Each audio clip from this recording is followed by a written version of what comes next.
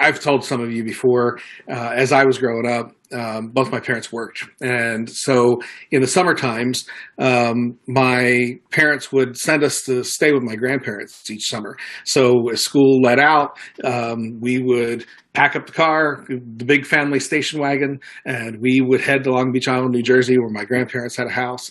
And we would stay there from the time school let out until a couple days before school would start back up.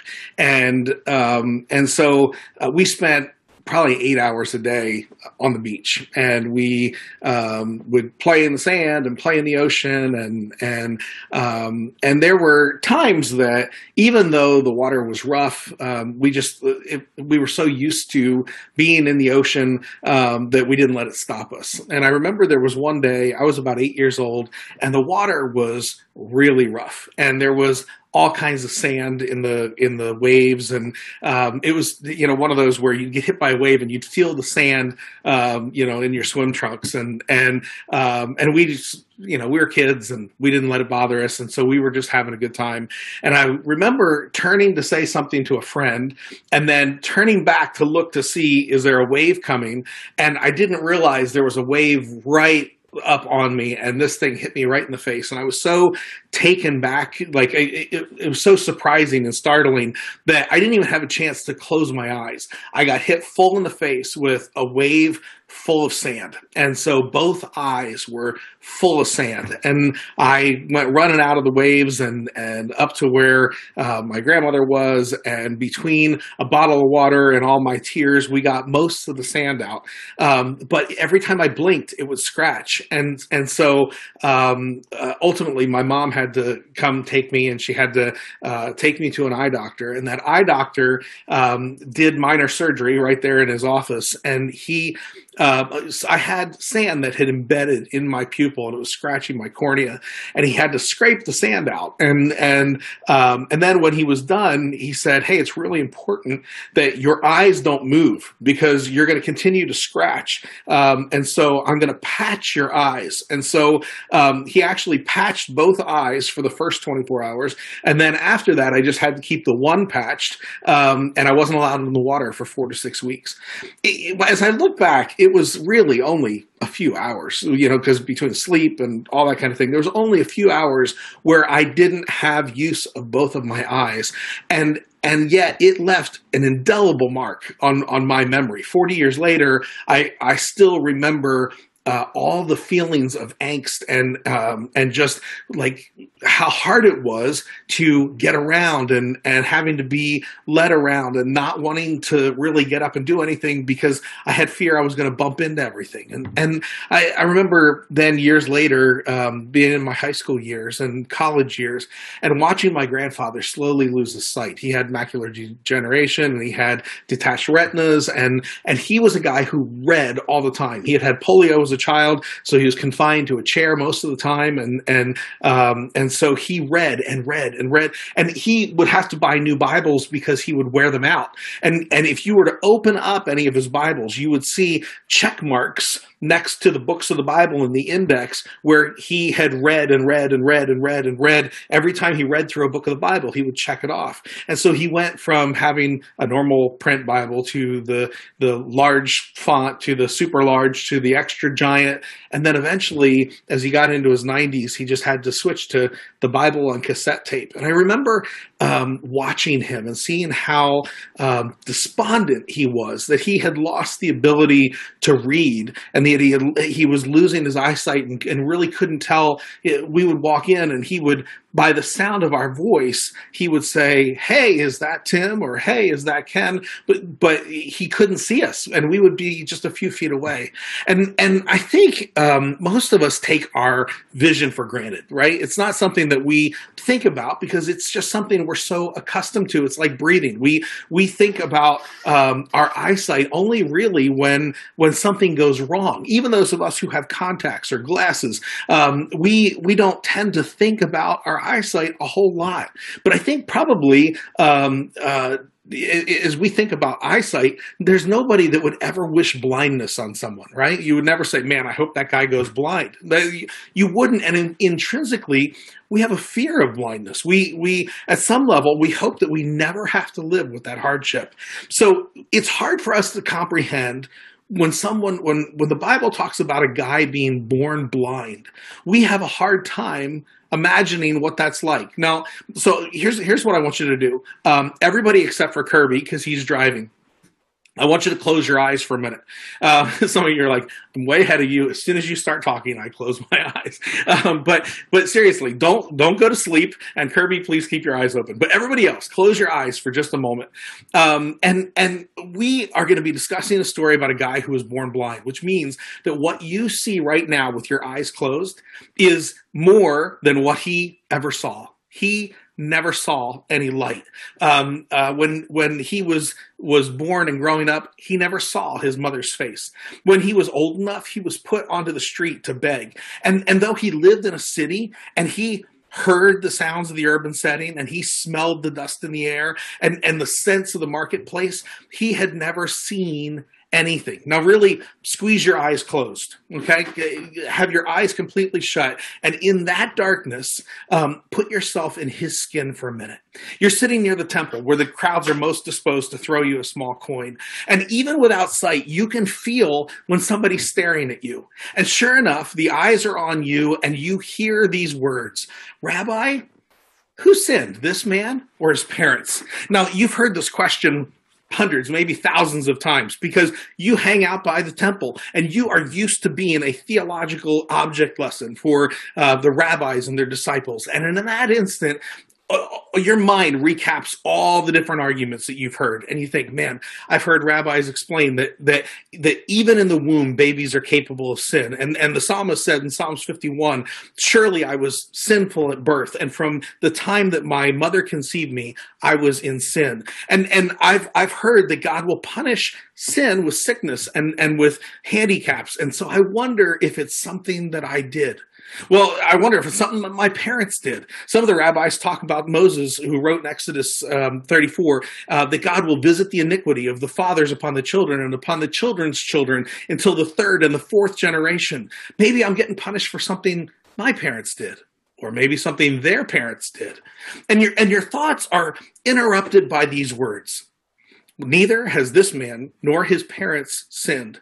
But this happened that the works of God might be displayed in his life. As long as it is day, we must do the work of him who sent me.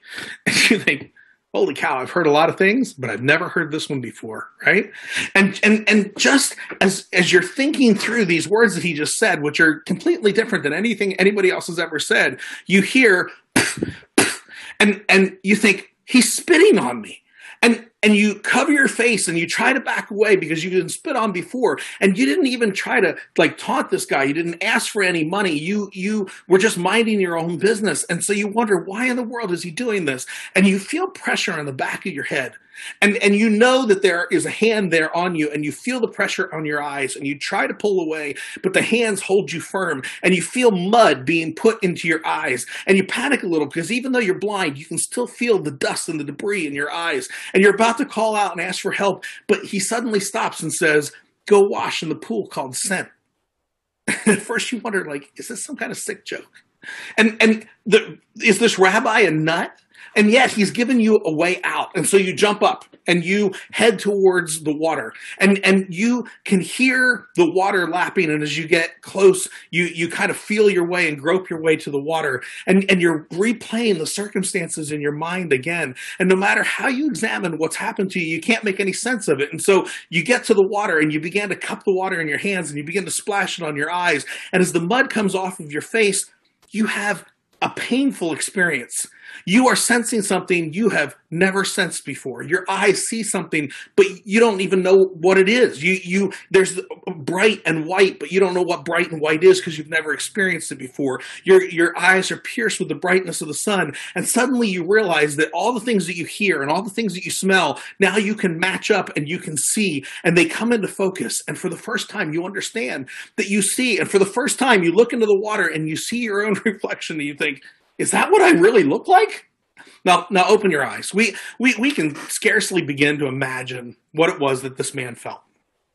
Like as darkness gave way to light, this guy must have had an enormous number of emotions that all went around at the same time.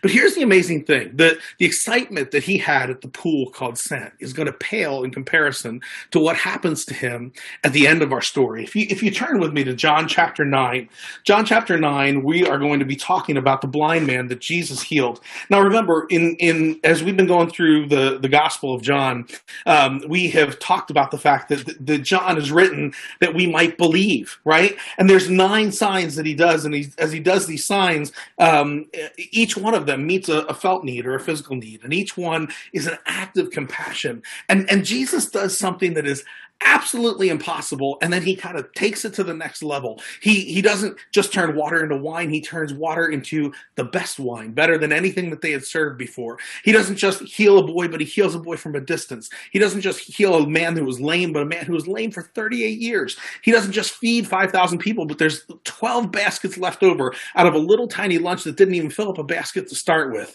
And so last week we looked at him walking on water, and he didn't just walk on the water, he walked 3 or 4 miles out to where his disciples were in the middle of a storm. In each instance, he does something that's absolutely unbelievable. And he takes it to the next level because he wants us to see these signs and he wants us to believe. John chapter 20 says, Jesus did many miraculous signs, but these were written that you might believe in the name of the Son of God, and by believing have life through his name. So when we come to John chapter 9, John chapter 9 is not just the story of God healing a blind man.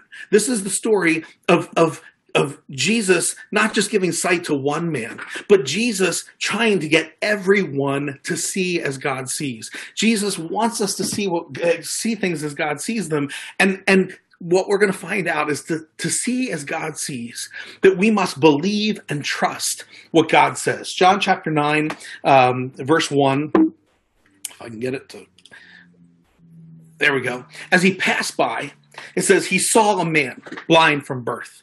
And his disciples asked him, Rabbi, who sinned, this man or his parents, that he was born blind? And Jesus said, it was not that this man sinned or his parents, but that the works of God might be displayed in him. We must work the works of him who sent me while it is day. Night is coming when no one can work. And so as we begin this passage, we see a blind man who sees physically, right? And as Jesus is asked this question of the disciples, they ask a question that's on their mind, but it is not the purpose that's on Jesus's heart. As Jesus is responding to the question that they give, he says, look, this has nothing to do with him or his parents. This has something to do with what God is doing. And when he says the next phrase, it's really interesting. He says, not I must work the works of him who sent me, but we must work the works of him who sent me. The disciples are asking about responsibility, and they're saying, whose sin is it?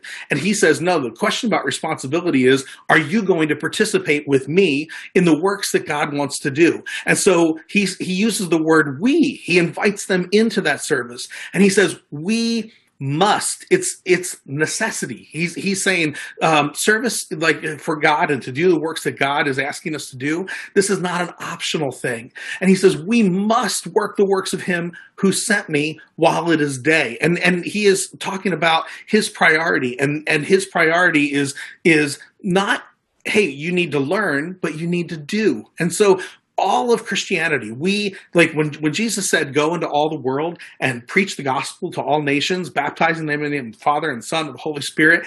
And when he talks about teaching, it's not teaching that they may learn, it's teaching that they may observe all that I've commanded. And so his priority is for us to do the works of him who sent while it is a day. There's an urgency, like there's a limited time is short. And so he says there's a time coming, night is coming when no one can work. As long as I am in the world, I am the light of the world. And so we see Jesus, and he is going to heal a blind man. And this blind man is going to see physically. And he said, having said these things, he spit on the ground and he made mud with his saliva. And then he anointed the man's eyes with mud. And he said, go wash in the pool of Siloam, which means sent.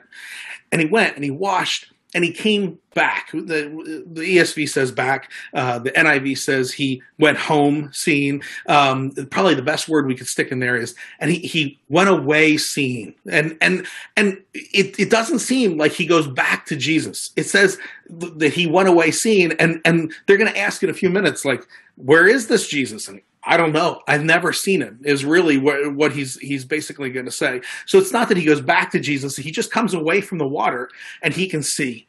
And it says the neighbors and those who had seen him before as a beggar were saying, is this not the man who used to sit and beg? And some said, it's he. And others said, no, he just looks like him. He said, no, I am that man. And they said, well, then how were your eyes opened? And he said, the man called Jesus made mud and anointed my eyes and said to me, go to Siloam and wash. And when I went and washed, I received my sight. And they said, where is he? And he said, I don't know. Right? So you go from a man who is blind physically, seeing physically. And then you see a man who was blind and is blind.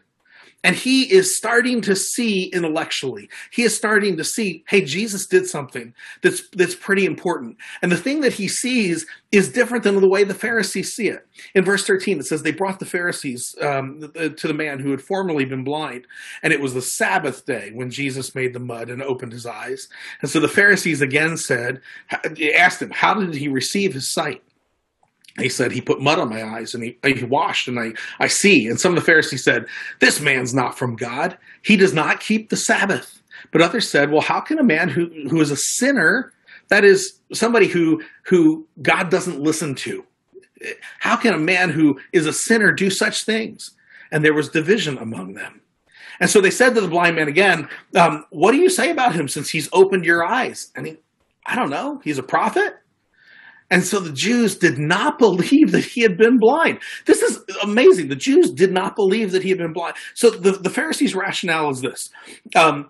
This man doesn't keep the Sabbath. Therefore, he's a sinner. That means a sinner is someone that God does not listen to. Therefore, there must not have been any healing, and you must never have been blind. That's their rationale. And this blind man's rationale is completely different. His rationale is, look, you're supposed to know everything, but you don't know Jesus. And God doesn't listen to sinners, but he listened to Jesus. So no one's ever heard in the history of the world of somebody who was blind since birth being given his sight, and yet Jesus did it. Therefore, Jesus must be from God. And that's exactly the argument he's about to give to the Pharisees. And the Pharisees turn to his parents. They say, is this the one who received his sight? Is this your son who was born blind? How does he now see? And his parents said, well, we know that this is our son, that he was born blind, but how he now sees, we don't know, nor do we know who opened his eyes. Ask him. He's of age. He'll speak for himself. They are afraid of the Pharisees. They know that the Pharisees have the ability to cast them out of the synagogue. If they're cast out of the synagogue, they can't do business. They can't worship. They can't go to God to have their sins forgiven. They are basically outside of the covenant community. And so this is not something that they want. And so it says his parents said these things because they feared the Jews. And the Jews had already agreed if anyone should confess Jesus to be Messiah, to be the Christ, he was to be put out of the synagogue. And therefore his parents said, he's of age. Ask him. And so the second time they called the man who had been born blind, and they said to him, give glory to God. We know that this man is a sinner. This man is someone God doesn't listen to.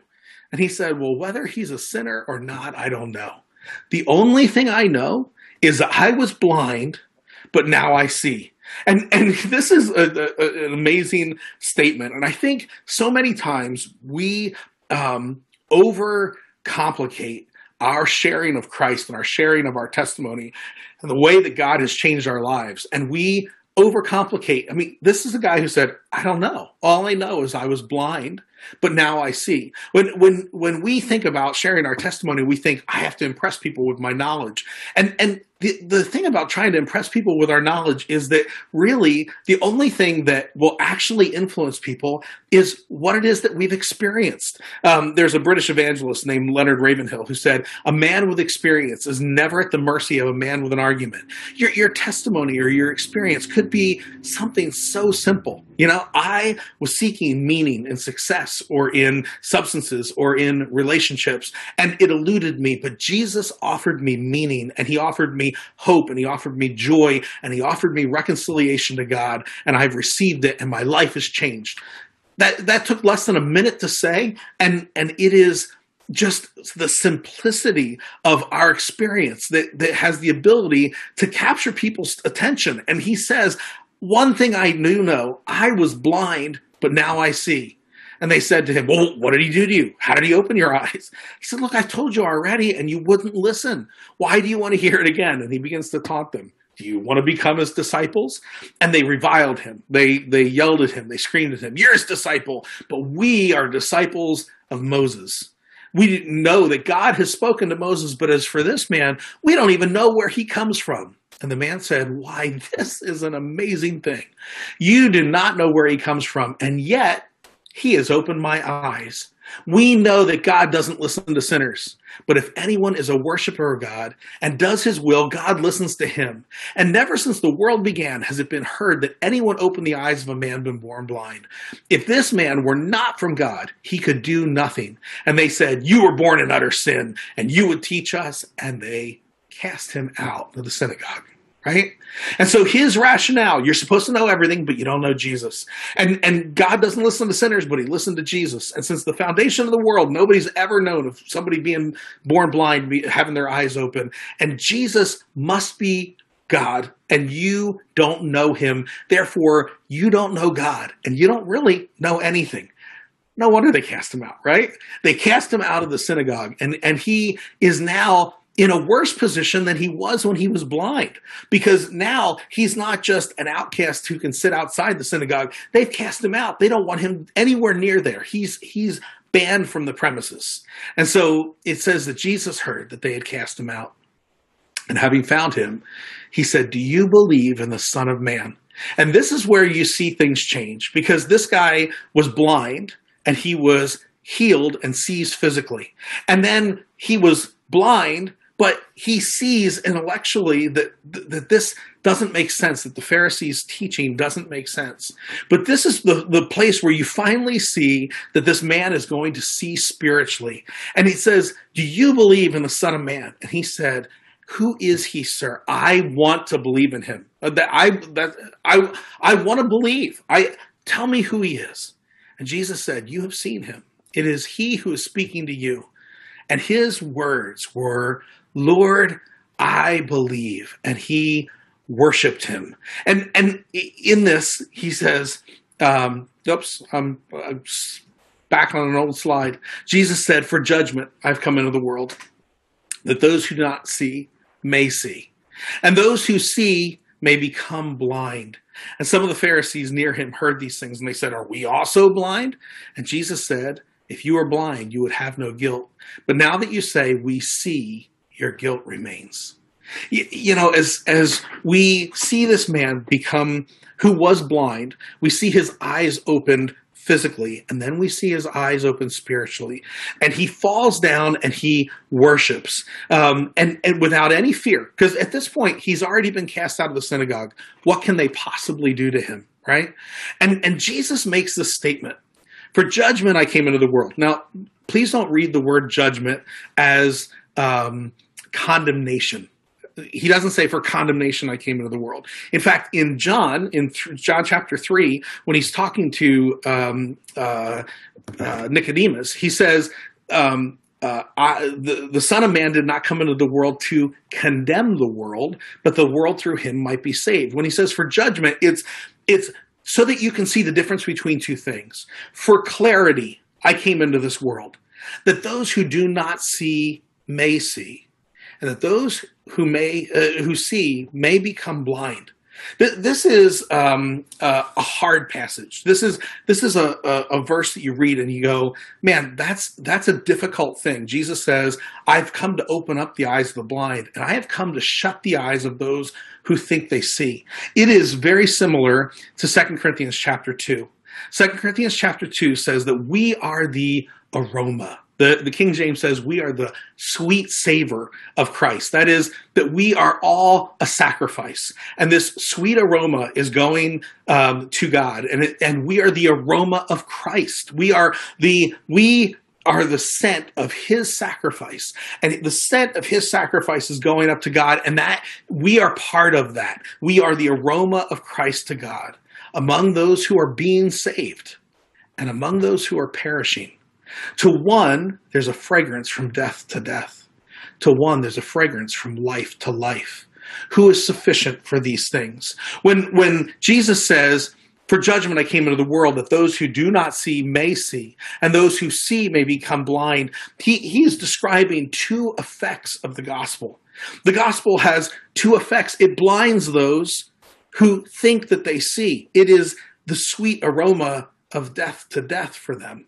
And many are hardened by the words of the gospel. When they hear the gospel, their hearts turn away from it. I remember I was just a teenager. I was working for Word of Life International, which is a Christian camping and Bible Institute organization that's in 35 countries. And I was in upstate New York, and Jack Wyrtzen was the founder of Word of Life, and he had been part of Youth for Christ. So when Youth for Christ began, it was Word of Life, Youth for Christ. And then Youth for Christ decided they were going to focus on rallies. Jack Wyrtzen decided he wanted to focus on camps and clubs and Bible institutes. And so they split the organization, and Word of Life began, and it kind of went forward. And I was working at a Word of Life conference center. And I remember, every Saturday morning, people would come and they would check in.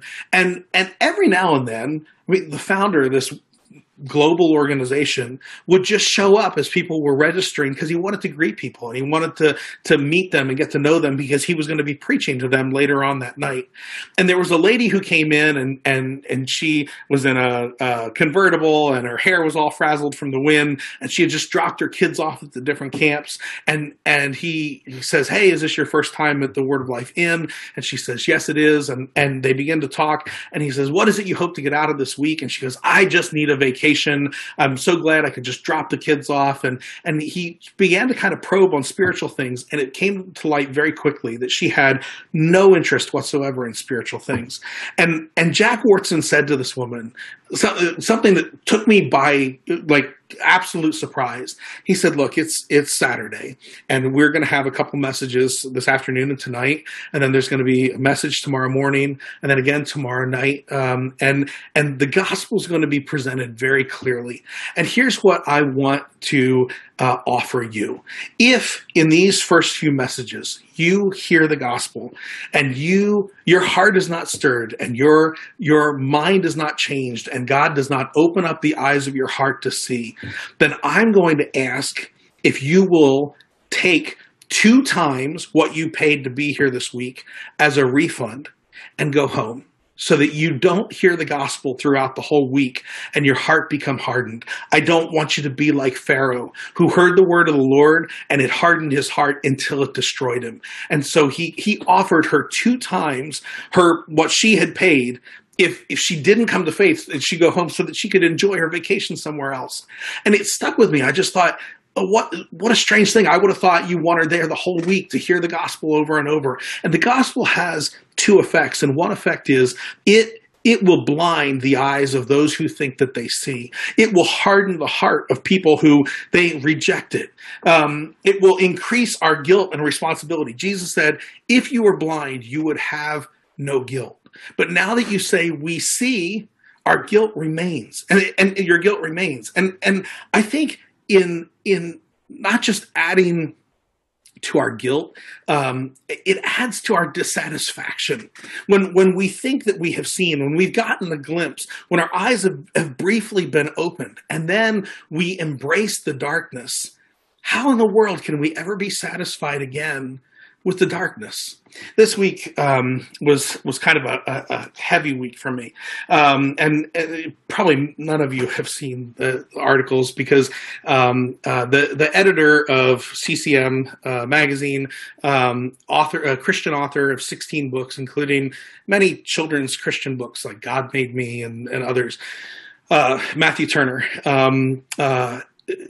posted on social media this week, and there were articles about him doing it, that he was leaving his wife of 17 years and his 3 children, and he was going to pursue relationships with other men. And so he was leaving kind of all the things that he had done, Christian authorship, editing for Christian magazines, writing articles for Relevant Magazine and others, and he was basically leaving that to pursue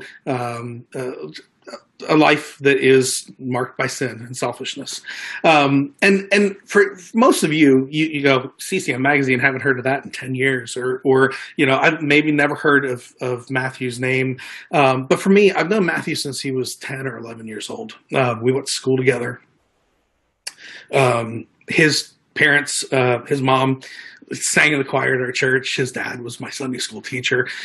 His dad's an elder at a church where it's a church plant like this one. And my friend Kurt is the lead pastor there.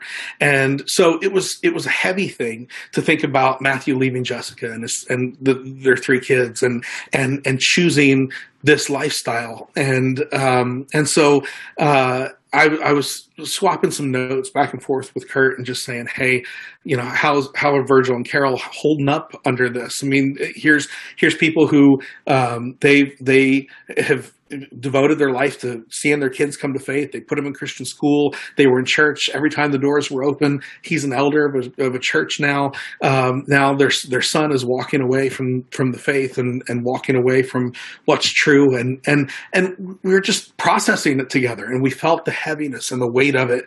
And what I began as I was thinking about this passage is it's not just that his guilt remains and that his guilt and responsibility increases because he's chosen the dark.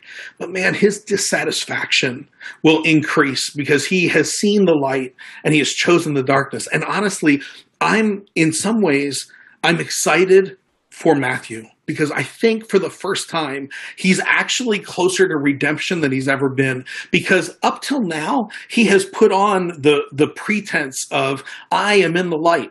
And now he is finally saying, I'm choosing the dark.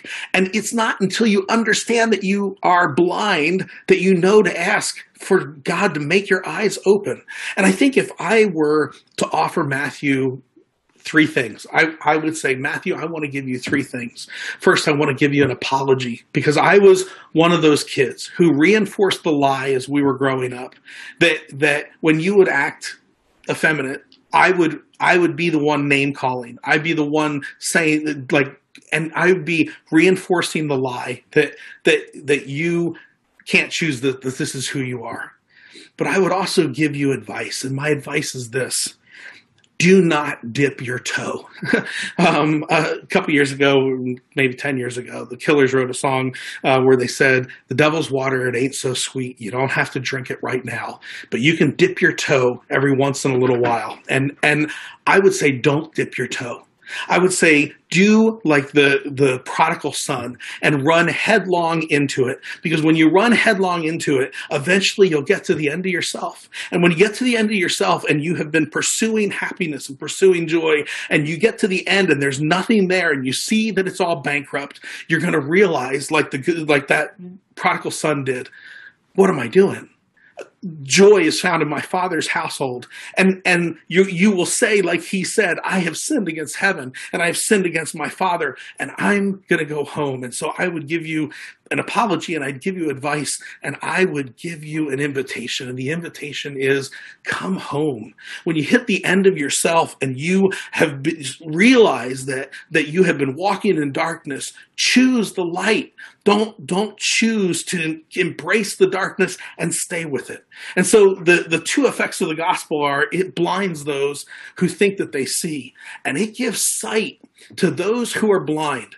Romans 5 says that sin entered into the world, and death through sin, and death spread to all men because all sinned. And Romans 5:6 says that while we were incapable, Christ died for us, that God showed his love towards us, that while we were still his enemies, he sent his son to die in our place to reconcile us to God. And so Romans 5:1 says, therefore, we have been justified by faith, and we have peace with God through our Lord Jesus Christ. And through him, we've obtained access into this grace by which we stand. And now we rejoice in the glory of God.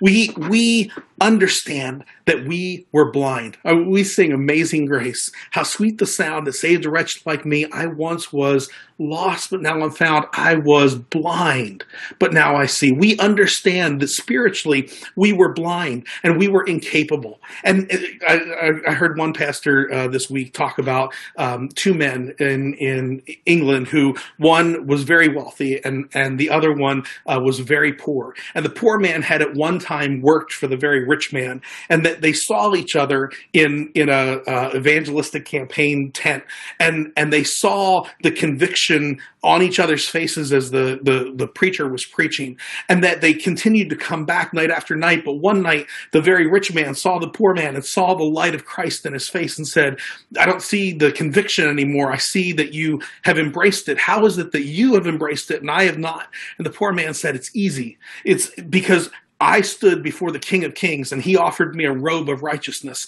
And I knew I was already naked and without any clothing. And I knew that I was desperate and in need. And you somehow think that this clothing that you have made with your prestige and with your wealth is still worth hanging on to. And you have not been willing to exchange it for the robe of righteousness that the King of Kings offers you. That's the difference between us. I think when we think about the darkness and the light, we have to see that God, through Jesus, excuse me, God through Christ has given us light, and he has given us the ability, and he has called us to himself. And when we believe that our righteousness is good enough, then we hold on to it. And it's not until we see the true darkness of our souls, it's not until we see the desperation that we're in, it's not until we truly understand that we're blind, that he will open up our eyes. And when he does open up our eyes, we see spiritually, and then we worship fearlessly. This man, he said, Lord, I believe. And he worshiped. And when we worship fearlessly, God, he has allowed us to see because we have seen and we have trusted. And in worshiping, we see him completely. We see him as we finally should, and we see through his eyes. We see as he sees. To see as God sees, we must believe and we must trust what God says. I want you to do this. I want you to close your eyes one more time. And as you close your eyes in the darkness, I want you to listen to the words of Charles Haddon Spurgeon. He said, it is not our littleness that hinders Christ. It is our bigness. It is not our weakness. It is our strength. It is not our darkness that hinders Christ. It is our supposed light that holds him back. God does not need your strength. He has more than enough power of his own. He asks for your weakness, and he has none of that himself. He is longing, therefore, to take your weakness and use it as an instrument of his own mighty hand. Will you not yield your weakness to him and receive his strength? And I would ask, will you not yield your darkness to him and receive his light? To see as God sees, we must believe and trust what God says. Our Father, we thank you for the word of God. We thank you that it is a lamp unto our feet, that it is a light unto our path. We thank you that the light has shined into the darkness. We thank you that Jesus has come and he has said, I am the light of the world. Lord, we thank you that you have opened up our eyes, that you have said that you illuminate our eyes. And when we read your scriptures, you open up our eyes and open up our hearts so that we can believe and so that we can understand. Lord, we thank you that you have given these signs that we might believe in the name of the Son of God. And by believing, we might have life. Lord, I pray that in all the areas where we are holding on to darkness, that your light will shine in. Lord, all the things that we are hiding, we ask that you will allow us to put them in the light to find forgiveness and freedom. Lord, I pray that in every way that we think that we are robed in righteousness and of our own self-righteousness, that we will see that the shoddy clothes that we're wearing are not worth keeping, and that we will cast them off and we will embrace the robe of your righteousness. Father, we are a people who believe, and we say like this man, Lord, I believe, and we worship you because we believe that you are worth worshiping. We believe that you are the Son of God, that you have died in our place, that you have reconciled us to God, that you have offered us life, and that you are giving us the light that we need in this life and you have called us to be a light on a hill, the one that can be seen for miles around. Lord, we pray that we will be light and life, that we will take your gospel into all the world. Jesus, I ask that you will make Mercy Chapel a light in Westlake and in Newbury Park and in Thousand Oaks, that we will be a light to the nations, that we will offer your hope and your grace. Lord, we ask these things because we do believe they're according to your will. So we ask them in Jesus' name. Amen.